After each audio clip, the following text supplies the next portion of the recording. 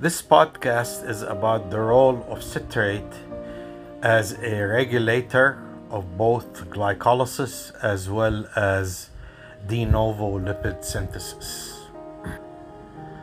Citrate, in addition to its role in the TCA cycle as the first molecule made in the TCA cycle, facilitating the oxidation of acetyl-CoA,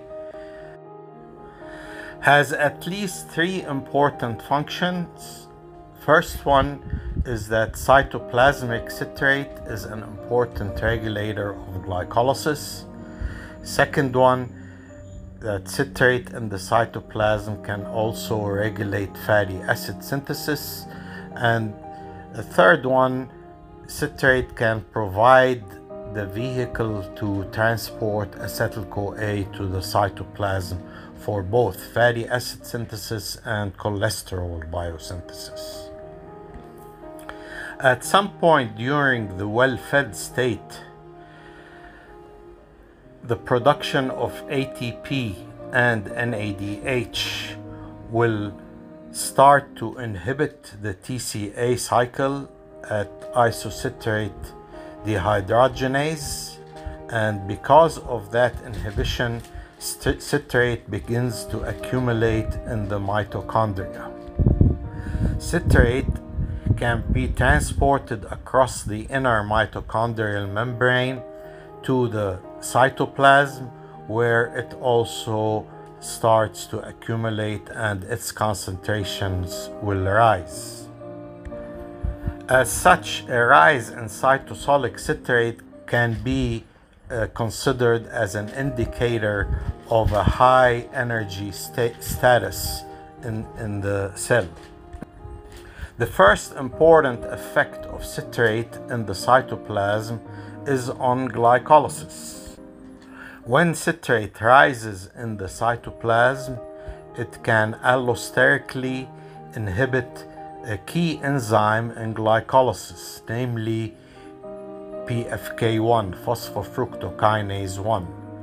Inhibition of PFK1 results in the slowing down of glycolysis, and that can be attributed to high citrate concentrations in the cytoplasm.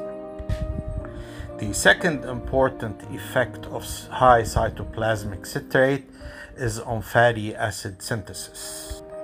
High cytoplasmic citrate can promote the polymerization of the rate-limiting enzyme in fatty acid synthesis, acetyl-CoA carboxylase.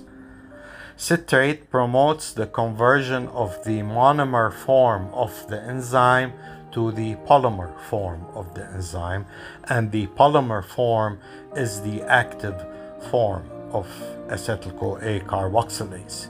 So citrate acts as an allosteric activator of acetyl-CoA carboxylase in the cytoplasm during fatty acid synthesis.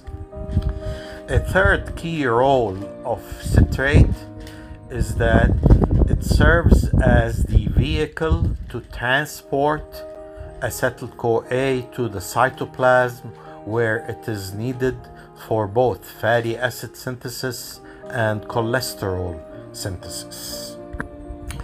Citrate transported from the mitochondria to the cytoplasm can be broken down by the enzyme ATP citrate lyase to produce acetyl-CoA and oxaloacetate.